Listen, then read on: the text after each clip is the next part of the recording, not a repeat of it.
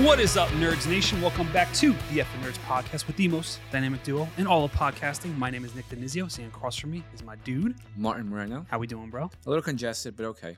Yeah, you sound a little congested. Yeah, it's what's going on, man? You got the Rona? But when am I not congested? I know, that's very true. Jesus Christ. It's getting exponentially more congested up there. Coronavirus! That's very true. All right, well, we have a very big episode today. A lot of stuff to talk about, so let's just jump right into it. We're going to be covering The Last of Us, episodes 3 and episodes 4. Mm-hmm. Start off with episode 3, bro, called The Long, Long Time. Finds like long cock in each other's buttholes. Right in the crack. Whoa. So this episode finds Joel and Ellie making their way to Bill and Frank's after losing Tess. As they get closer to Bill's, we then jump 20 years into the past and see Bill taking over his own town after it's been evacuated from the outbreak. He stocks up on everything he can find and creates his own little isolated compound for himself. A few years later, one of his traps captures a man named Frank, who Bill reluctantly lets him stay for a meal, and after a little hot and steamy piano playing sesh, they start a relationship together. Mm-hmm. We then chronicle their journey with building a life together, meeting Joel and Tess, fighting off raiders, and ultimately growing old, and after Frank becomes seriously ill and wheelchair-bound, both decide to kill themselves together in a romantic suicide pact. A little Romeo and Juliet type of situation. Exactly. So, bro, what'd you think of episode 3? I will say this. How'd you feel about it? This is the first time in the season. We're only 3 episodes in, but this is the first time that I actually didn't rewatch an episode. Yes. Right? Yeah, I didn't go back and rewatch it either. Yeah, same. Yeah. And I mean, I have nothing against it, but I think the main reason why I didn't watch is because every single time I would turn it on, mm-hmm. like I would just get dizzy and like my head would just start spinning from all the gayness. And I was like, oh God. And I would pass out. Yeah. No, but what I said is half true. Props to you if you understood where that joke came from. But it's half true. For some reason, I just didn't, and again, nothing against it. But like the first 2 episodes, I went and I rewatched multiple times. Mm-hmm. This one, I don't know, maybe I just didn't want to relive through it.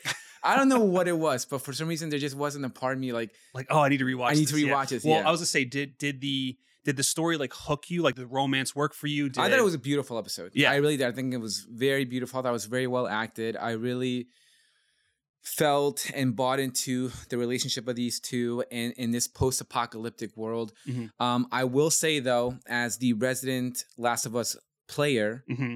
video game avid player. Only you, right? Only me. Not me. Exactly. Only you. This is by far the biggest departure of the game. It very much is. So that is true. So that caught me a little bit off guard, but other than that, like I said, I thought it was a really well done episode, beautifully acted. I really enjoyed seeing their life sort of progress mm-hmm. over the years in this post-apocalyptic world, and their sort of relationship with Tess and Joel, and how it sort of started, how it eventually blossomed into what it kind of became to be, and just to kind of jump ahead. Just the letter I thought was really great. Just a little jab, like I never liked you. I never liked you, yeah. But it's like the thing. It's like I don't like you, but I respect you. They have that mutual respect for one another because they're essentially the same people. Joel and Bill, they come from the same place. They have the same values.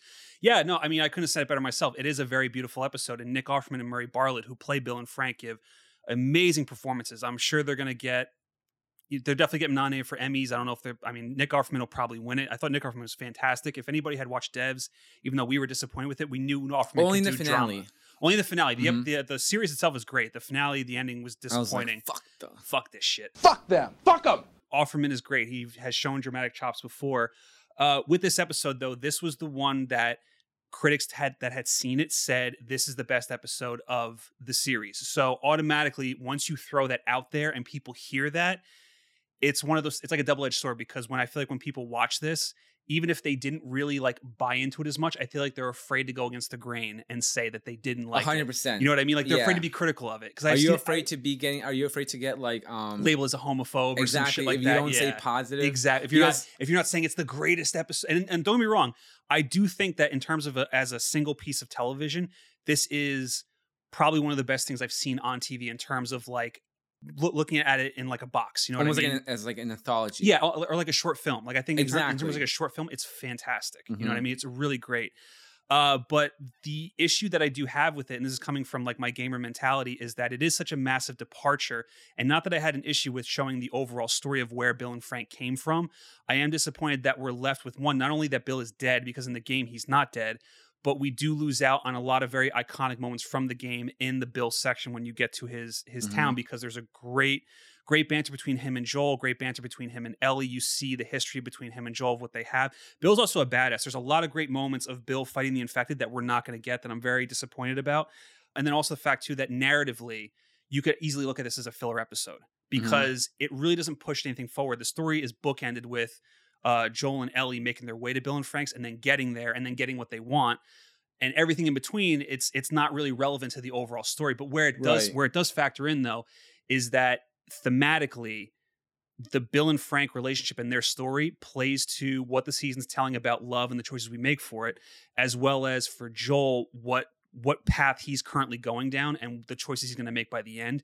This story really plays heavily into that, and that's why I think it's important as to where it is in this overall story. Right, and I think the letter is a big part of that. The letter is a big part, and the letter is actually in the game too, except it's from Frank to Bill. So I like how they sort of switched up how it's Bill to Joel, and that also, like, what it says in that letter really does hammer home, and it just made it like that made me think about the choices that Joel makes at the end of this. What we're going to see him make at the end of the season is what is said in that letter, and that makes more sense to where Joel is headed. Well, it's also piggybacking off of what Tess said at the end of the last episode. Right. Like, save what you can. Joel got activated, went to super, like, protective mode. Right. And we saw, like, I thought just like for me, just that little bit that we get between Joel and Ellie in the beginning was very interesting. Yeah. Kind of like going to that sort of gas station. You know, and we see a little bit of the sort of like dynamic between them. Right. Slowly starting to build. You also see Ellie is starting to get like a bit of a sadistic streak with her killing that infected that's in like the basement. Right. That was more just like I can be tough. Yeah. Like, I can do like this is literally on a silver platter for me.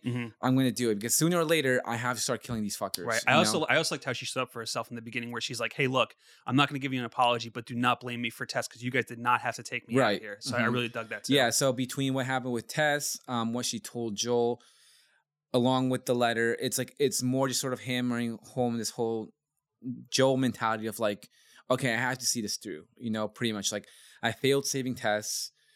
I can't fail saving this girl, regardless of how I feel about her, of how I feel about this whole situation. I'm going to see this through just like to make amends and to just pretty much like make up for anything that I've failed at. And that's kind of think what I also liked about this episode was what they did with Joel and how they really show everything lately is weighing so heavily on him, because in reality, you know, he lost Tess. And then he now lost Bill and Frank, which even though he might not have considered them friends, there was trust there. And in this world, trust is more important than friendship. Right. And so, and even how much friends do you have? Right. In exactly. This world, that's what I mean. So he has nobody now. All he has left is Ellie.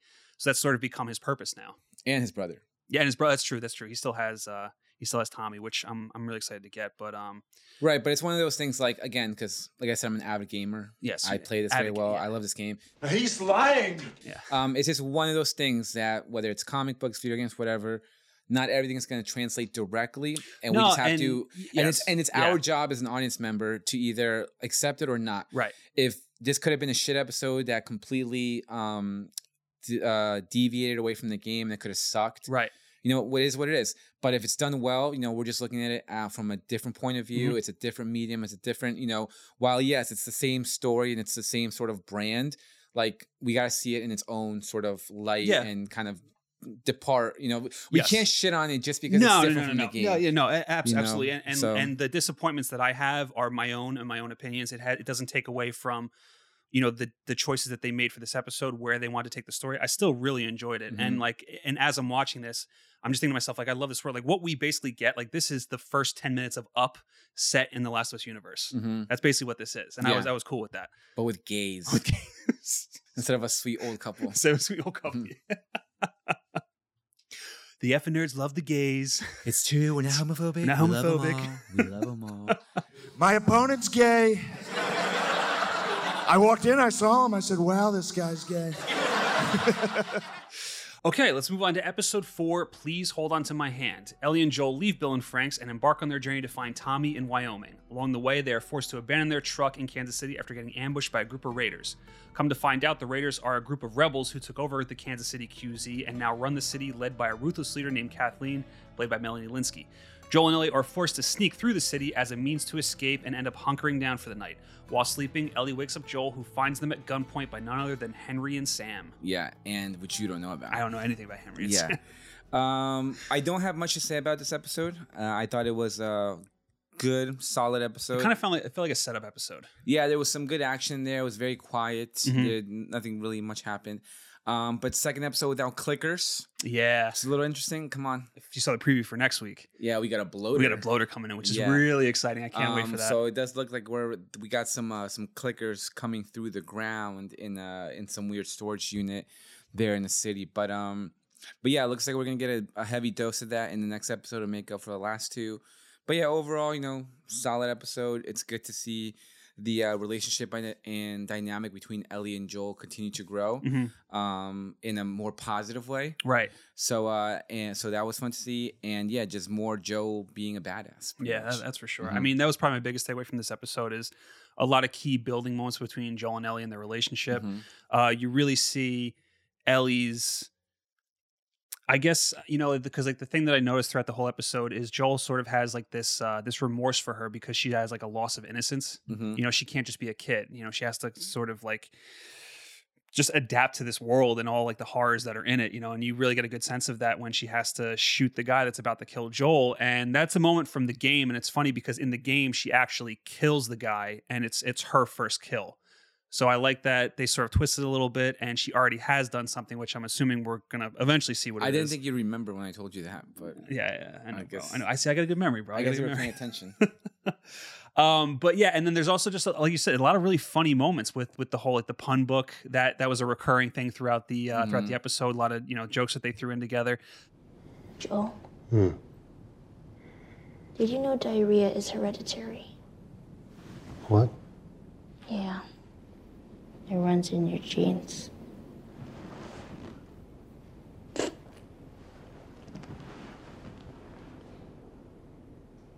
Jeez. That is so goddamn stupid. You laughed, motherfucker. I didn't laugh. Yes, you did. Jesus, I'm losing it. You're losing it big time.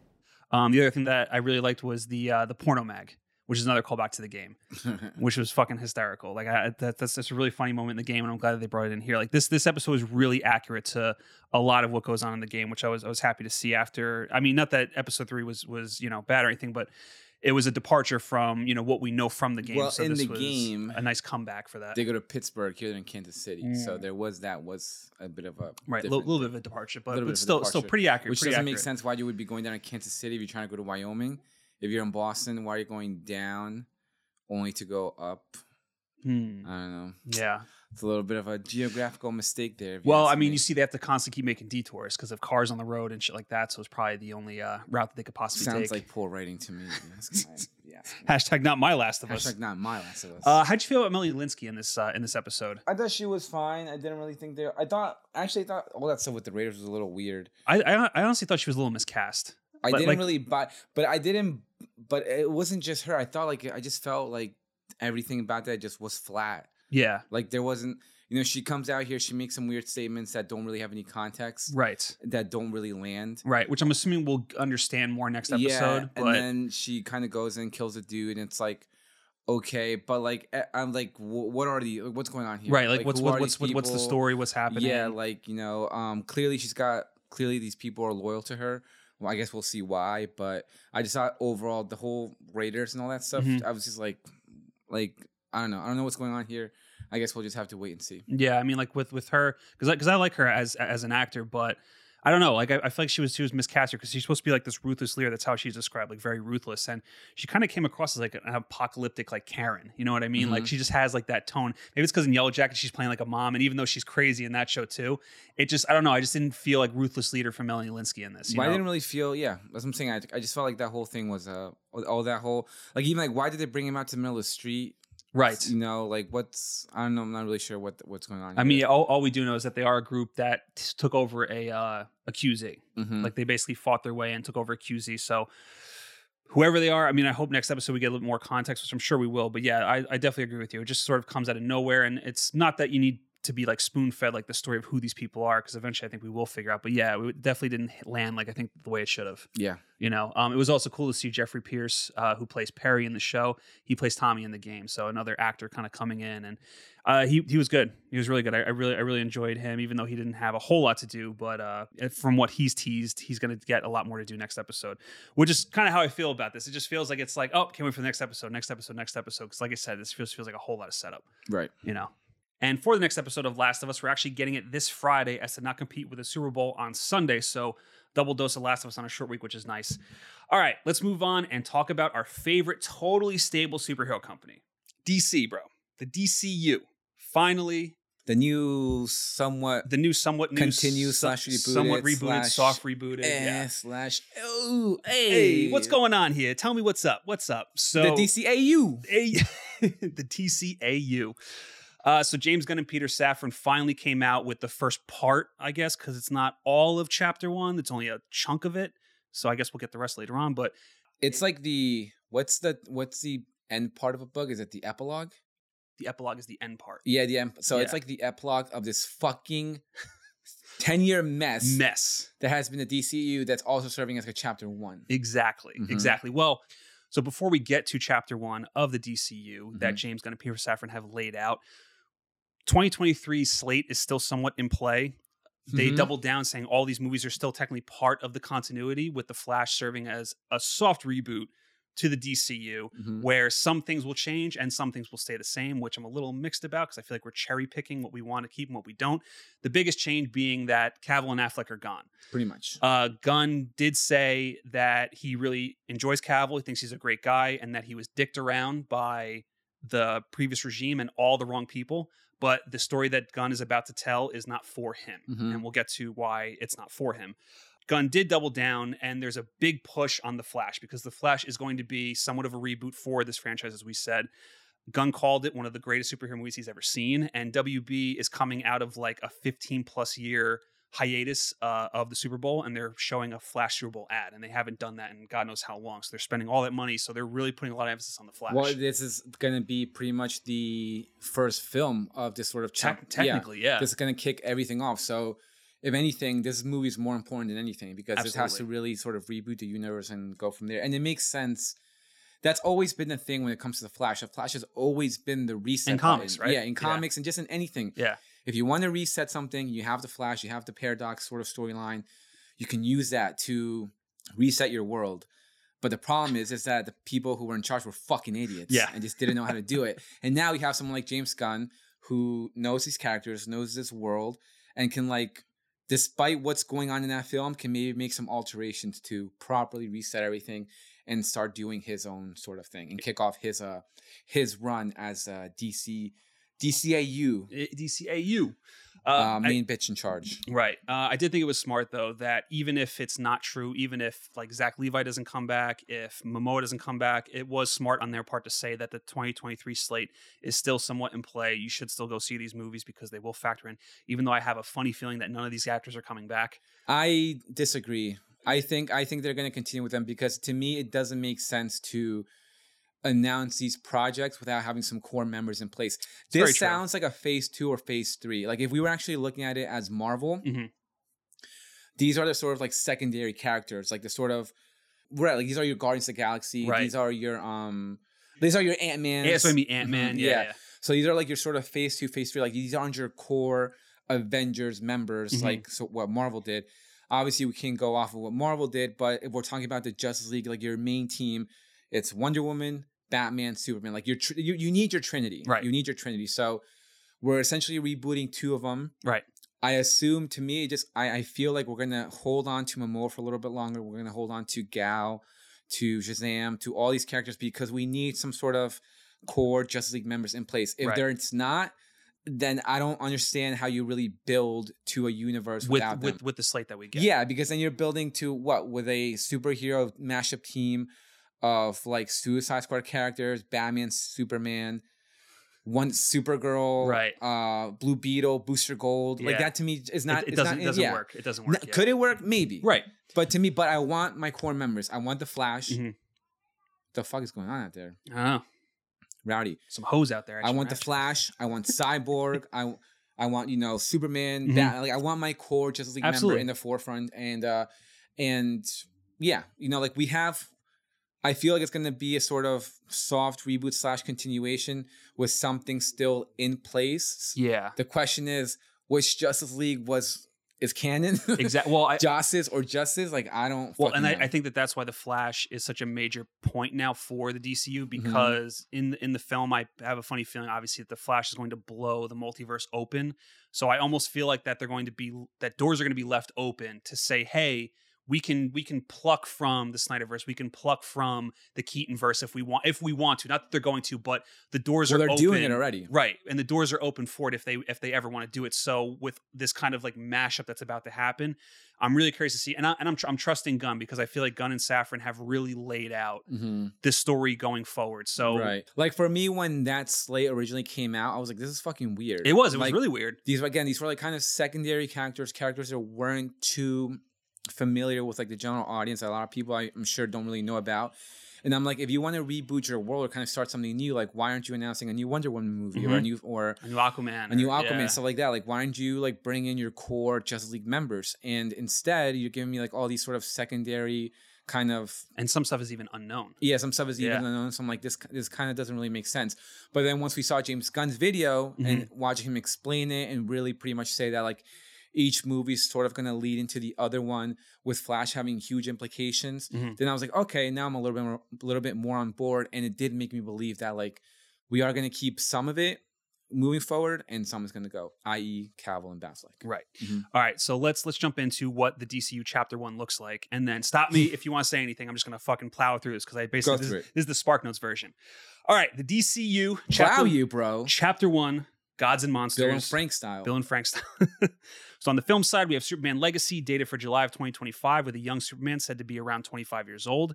We then go into The Authority, which I know nothing about. Who are you people? No idea. Do you know? Very little, right? Yeah, but it's not like I've read a story. I've just seen pictures of him. Right. Then we jump into The Brave and the Bold, which will introduce the new Batman to the DCU and have Damian Wayne as Robin. The movie is also said to be the start of introducing the Batman family finally, because they've been left out for so many years. So I'm actually really excited for that. I want to see the Bat family. Like I'm ready. Like I'm ready. I know you're a little hesitant on seeing like Robin and I feel like to me like Robin it's like it's hard to do. It's been hard to do in film. Yeah, it's like you having like a kid running around. But Damian Wayne is a fascinating choice. You know, we're not going Dick Grayson, we're not going Jason Todd. We're going to go Damian Wayne. That's fine, because that's interesting because it has so much. Obviously, you can explore the dad and son mentality. That's sort of dad and son dynamic between Batman and Damian, which is going to be fun to see. Also, does this mean that we're going to jump straight into a somewhat established Batman? So this is what Gunn said about the world and how it differs from the MCU, and that where the MCU started with superheroes not existing in the world, Gunn said that when we catch up with these characters, with Superman Legacy, with Brave and the Bold, superheroes are part of the world. They're part of the universe, and they've been there for a long time. So we're basically jumping into a world that already been that has superheroes already established, which I do like. Yeah, I think that that's going to work. No origins, none of that. We're just jumping right in as if it's like the restart of a comic book, like when you the latest Batman run that Tom King did, like jumping in. It's already established who everybody is. And we're jumping into a brand new story. So I feel like that's what they're going to do here. Right. Okay. So that's interesting because that'll be a fun dynamic to explore. We've never really explored the sort of father-son dynamic with Bruce. Yeah. In I think the closest we've gotten to that was like the Schumacher films, you know. Yeah, exactly. But that'll be fun. And not just that, but Damian has a lot of ties to Talia. Yep. Which I've always said, Selena number 1, Batman's love. Right. Talia number 2, and then Andrea Beaumont. Yes. Those are always Batman's 3 main loves: Selena, Talia, Andrea. So I'm waiting for the day when Phantasm comes in. I'm waiting, patiently waiting. It ain't gonna happen anytime soon, but I'm patiently waiting. It's really interesting too because if they want to recast Gal Gadot, she would literally make the perfect Talia. You've always said that too. I've said that for a long time. Yeah, since day one, I think Gal Gadot would be like the almost best live action casting of Talia al Ghul. But like I'm saying, Damian has ties to Talia, to Ra's al Ghul, to League of Shadows or League of Assassins. I don't know, whatever they want to fucking call it. Yeah. So that'll be fun. And yeah, I mean, sure. Yeah, I'm in. Let's see. Let's see what happens. I'm excited. Yeah.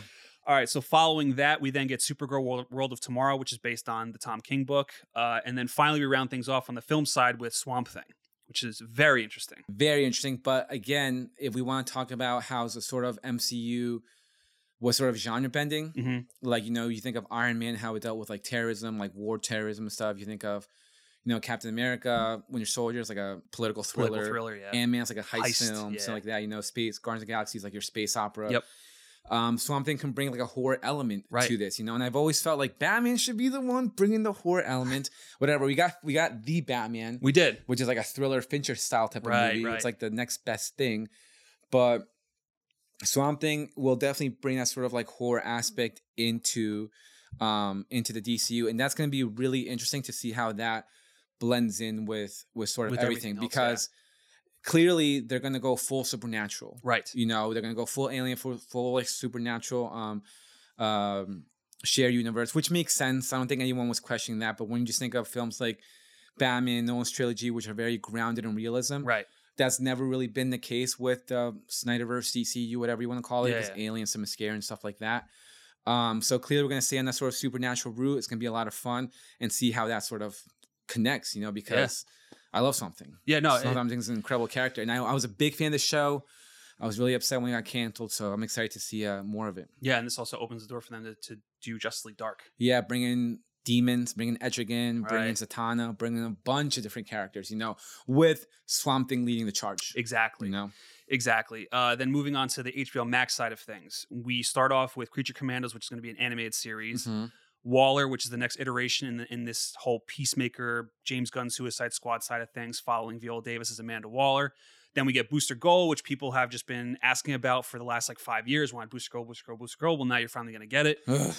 I know. Then we get to Lanterns, bring Hal and John in, and right off the bat, this is probably my most anticipated project of this new DCU. I'm with you. Because the fact that it's basically a cosmic true detective, they're investigating some sort of mystery that's going to tie into, I guess, whatever the major plot point is of chapter I one. think that's going to tie into the big threat of Yeah. whatever the big Whatever it threat ends is, up whatever they decide to do. I think that's going to sort of tie into it. And it's going to be very similar. Like when you think of, you know, with Thanos, like if you think of what happened in the beginning of Infinity War, like when Thanos comes in and destroys Thor's ship, like it's like this big sort of like situation. I think something's going to happen along the lines where in this show, they're going to be investigating whatever they're investigating is going to lead into the bigger threat. Yeah. And that's going to then tie into the overall everything. Yeah. team up film of, Right. you know, And I'm facing almost this. just happy we're getting Hal and John like together, like Yeah. right off the bat. Like that's really cool. Like I don't know who they're going to cast. I've seen a lot of fan casting. I think Glenn Powell is coming in for either Booster Gold or for Hal. Yeah, I at think this Glenn point. Powell would be great, and he's been playing a lot of sort of like A lot of what pilots who lately. he played in Top Gun Maverick is Hal. Yeah. Hal's very cocky, he's a very arrogant person, and yeah, I think Glenn Powell could pull that off. I know everyone's clamoring for it, and I think that would be like a good fan casting. Yeah. Do you have anyone for Jon Stewart?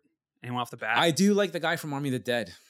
I don't know what his name is. Amari Hardwick. Yes, Yeah. I do like him. Yeah, I like him too. I think Jon Stewart is a tough person to cast because, I mean, you know, other than Tyrese, I don't really see anyone else playing him. And I think he's the only one that could really bring him justice. But I think Tyrese about to throw in a ton more audition tapes for Jon Stewart. Please! Please!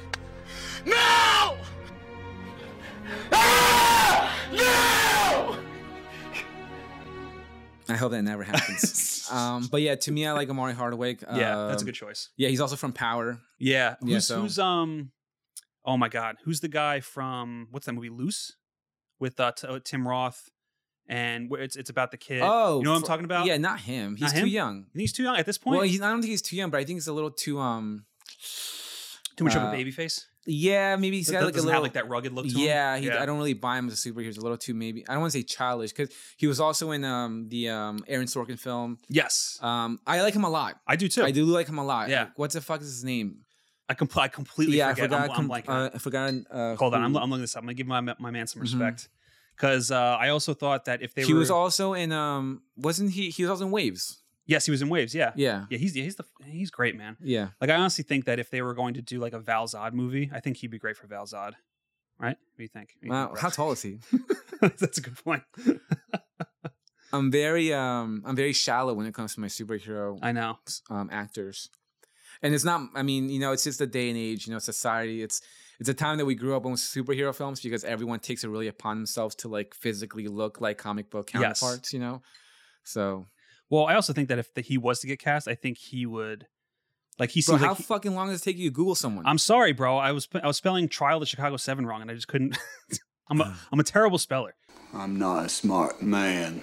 Of all the movies, that's the one you look. You just look up Waves. He's the main actor. In I know. I Waves. should have typed in Waves. Kelvin Harrison Jr. Thank you. Yes, Yeah. thank you, Kevin Harrison. I think he could do it. I think he's great. I think he's a great actor. I really want to see him in more projects. I feel like he's kind of quieted down a little bit because he had a nice little run. Oh, he was in Elvis. He played BB King.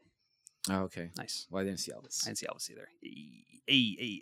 But yeah, that's Lanterns is my early stage multi project. Yeah, I'm leaning towards, for now, I'm sure they'll cast someone and it'll be great. I'm leaning towards like a Murray Hardwick and Glenn Powell for these. And again, I think that.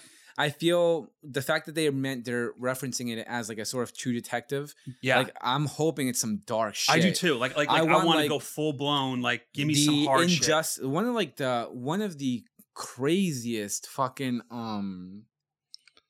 like moments in comic book like that I've personally had reading comic books was in Injustice. It was when Kyle Garner, like I think it was like chapter 4 or something. I can't really remember which issue it was, but like he's just flying, across the sun, being Kyle Garner, being all cheesy, being all goofy. Out of nowhere, like Sinestro and his squad show up.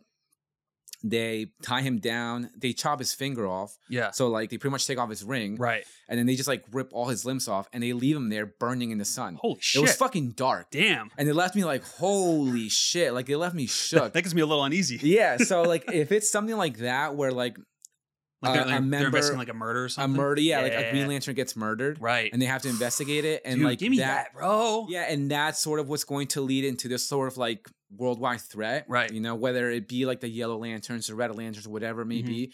I think something like that. Like I would love it if we pretty much open up with like a shocking murder, and it has to bring in Hal and Jordan. I'm all about that. Yeah, was Sinestro ever a Justice League villain? Was he ever big enough for that or no? No, it can't just be Sinestro. Yeah. Sinestro is always part of something else, whether it's like the Legion of Doom or something. Yeah. It's never gonna be just him. Yeah, but. Okay.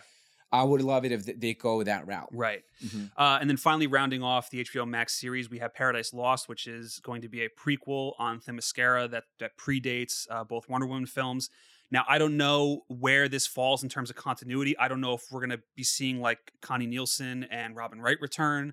If this is part of Gal's thing. That's going to be a very thing. interesting question. Very interesting. Like, is this the Wonder Woman Themyscira that we've known for these last couple films between Justice League, Wonder Woman 1 and Wonder Woman 2. Right, or is this going to be something completely different with all new characters? So that's going to be a big indication if Gal's coming back or not. Or I mean, maybe even not. It doesn't even matter at this point.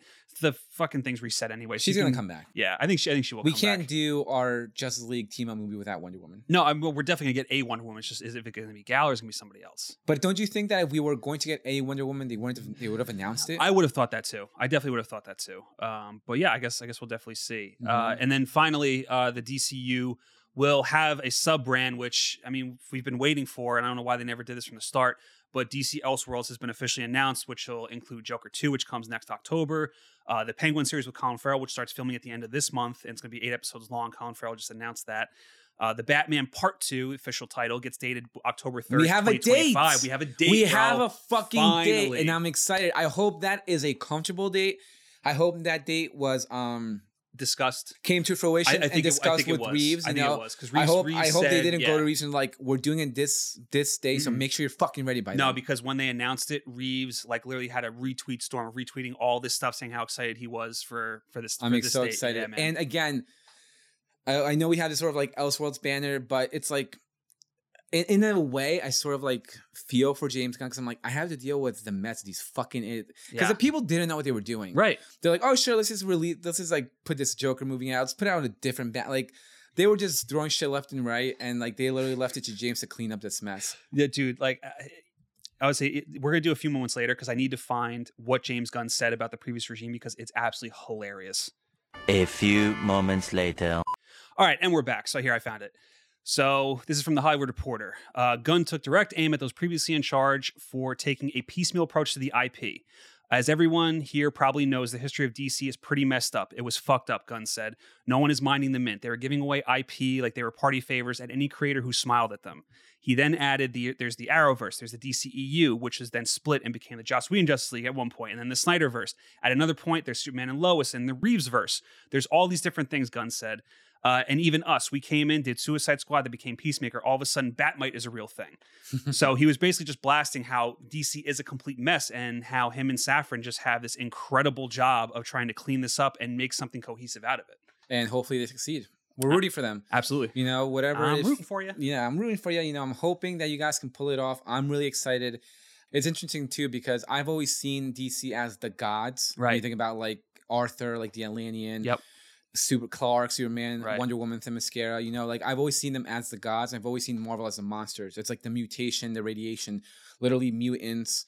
Hulk is gamma radiation. Right. Fucking Spider-Man is a radioactive spider bite. Exactly, You know, yeah. I've always seen them as like sort of monsters and DC as the gods. But you know, they're gonna incorporate a little bit of monsters in there too, and I'm excited because there is already a sort of gods and monsters run in DC, and that was focused on the trilogy. Right. Where Superman landed in Mexico instead of America, Right. and you know he's a Mexican. Where Batman's like an actual like vampire, Right. Like he actually has like a bat, like he messes with like bat blood, and he becomes like an actual vampire. And I can't remember what Wonder Woman. Oh, Wonder Woman was like I believe she was from Apocalypse, if I'm not mistaken. Okay. But that Who did that run? I Do you can't remember who did remember. that? Okay. I really can't. But that had like a crazy sort of like red wedding scene Really? on Apocalypse with like Orion and everything. It was like it was supposed to be like a wedding, but there's like deception, like murder and stuff. Oh, it was shit. fucking crazy. But I remember reading it was like such an interesting story. Clearly that's not going to be the case here with Gods and Monsters, but I'm really excited for what's to come. Yeah, same. Looking at like the production side of things with this new slate, obviously still very early ages. We do know that James Gunn is writing Superman Legacy. At the meeting that they did, Safran was really pushing him to direct, so we'll see if that actually happens. James Mangold is in super early talks to direct Swamp Thing. James Mangold wants to do it. Apparently, he's been chasing the project for years.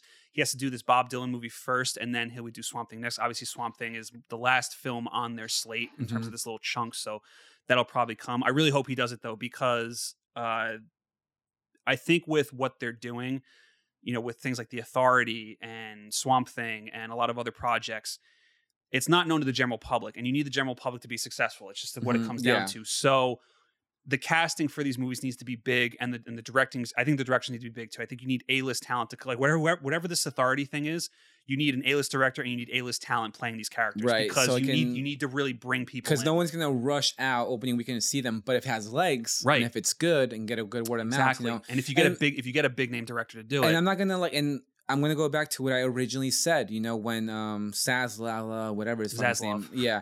You know, I don't think James Gunn is gonna happen. But like, if you put out these movies and they're not necessarily the most successful, you know, but you have an overall plan, stick to it. right, You know, by the time if your team up movie fails, then you can worry. right. But right now, keep building up to that event, into that major sort of cross this universe, Whatever you're doing, event. whatever you're building yeah, towards, whatever yeah. it may be, yeah. Well, and that's what I loved about this State of the Union that Gunn and Safran did, because Gunn doubled down, basically saying, he's like, look, screenwriting comes first. He's like, I've seen films that go into production with a half-written script, and then as the movie's shooting, they're finishing the script as it's being done.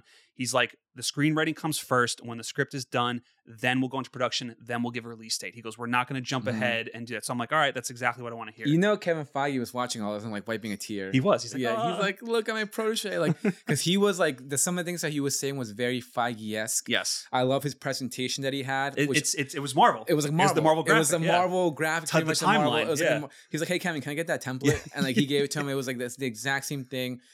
And yeah, it's DC has gone on and on and on about this plan that they have. We've seen it over and over again, but now it looks like there's some sort of cemented plan in place. Right.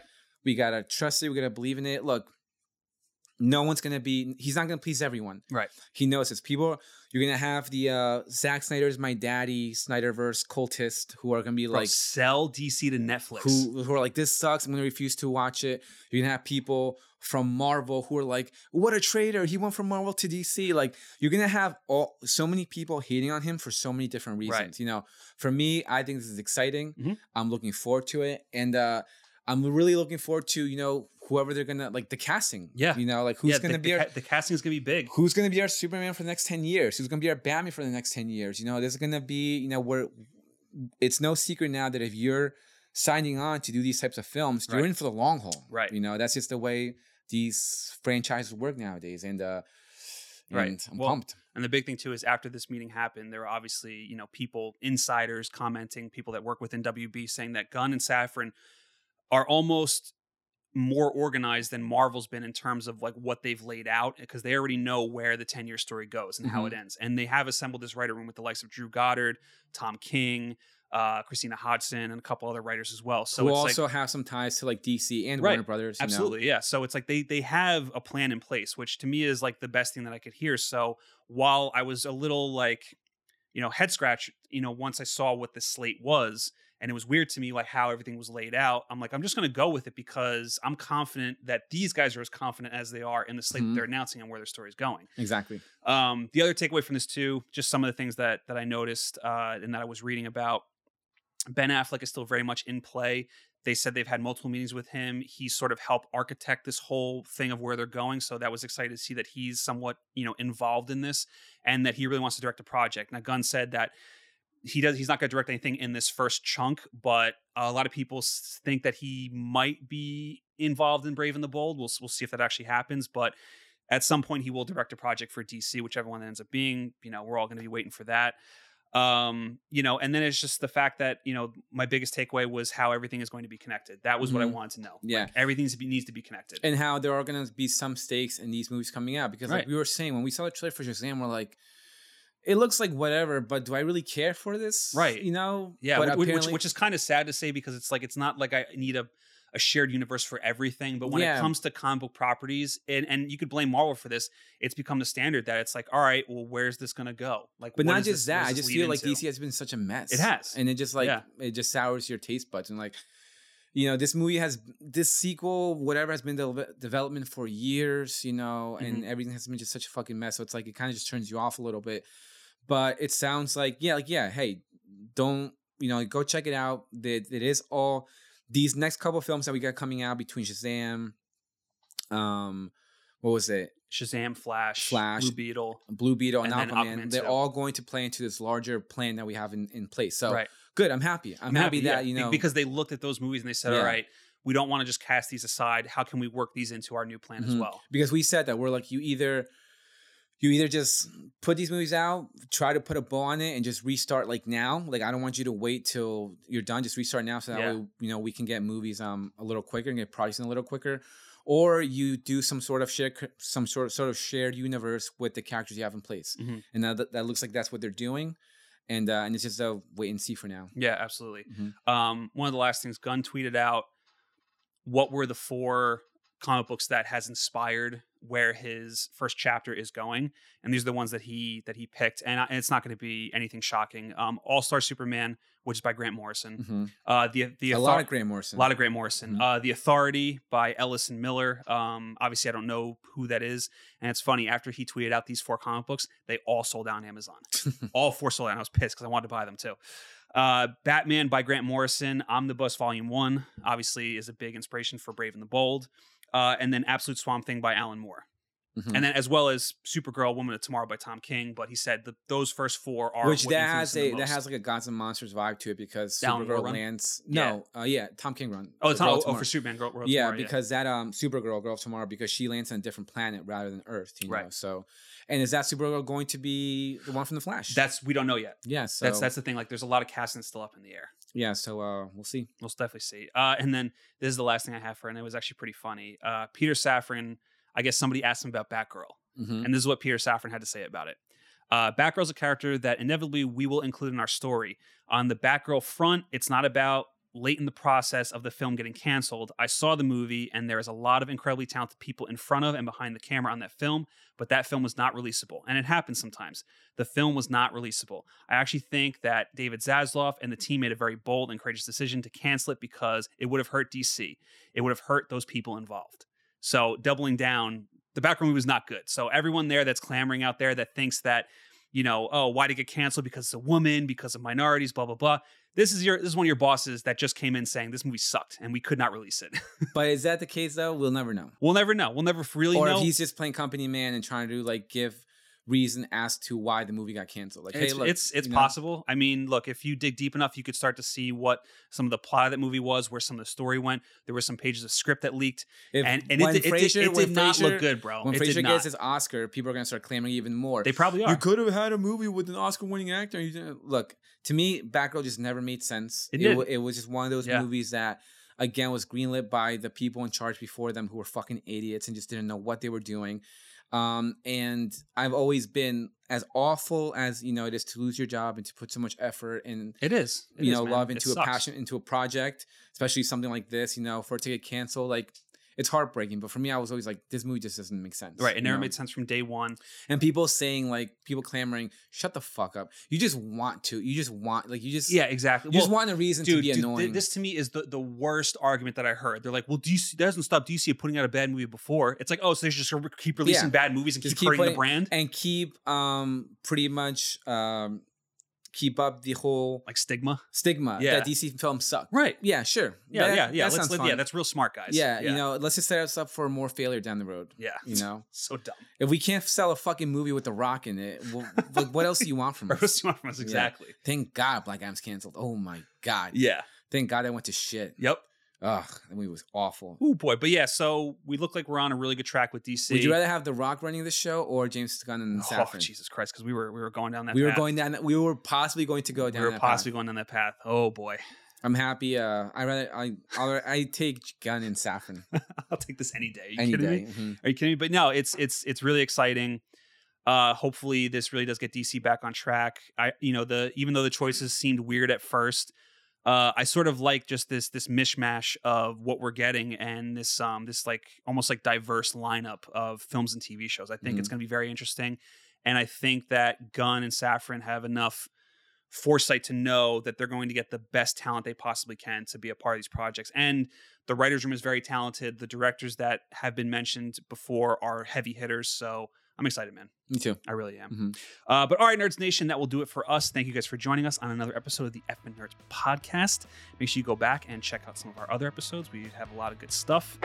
And yeah, man, Martin, anything else you want to say? No, sorry, I just dropped my phone. You just dropped your phone, bro. Nope, that's it.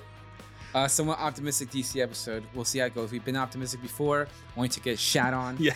So we'll see. Yeah. All right, guys. And with that, we'll catch you on the next one. Bye.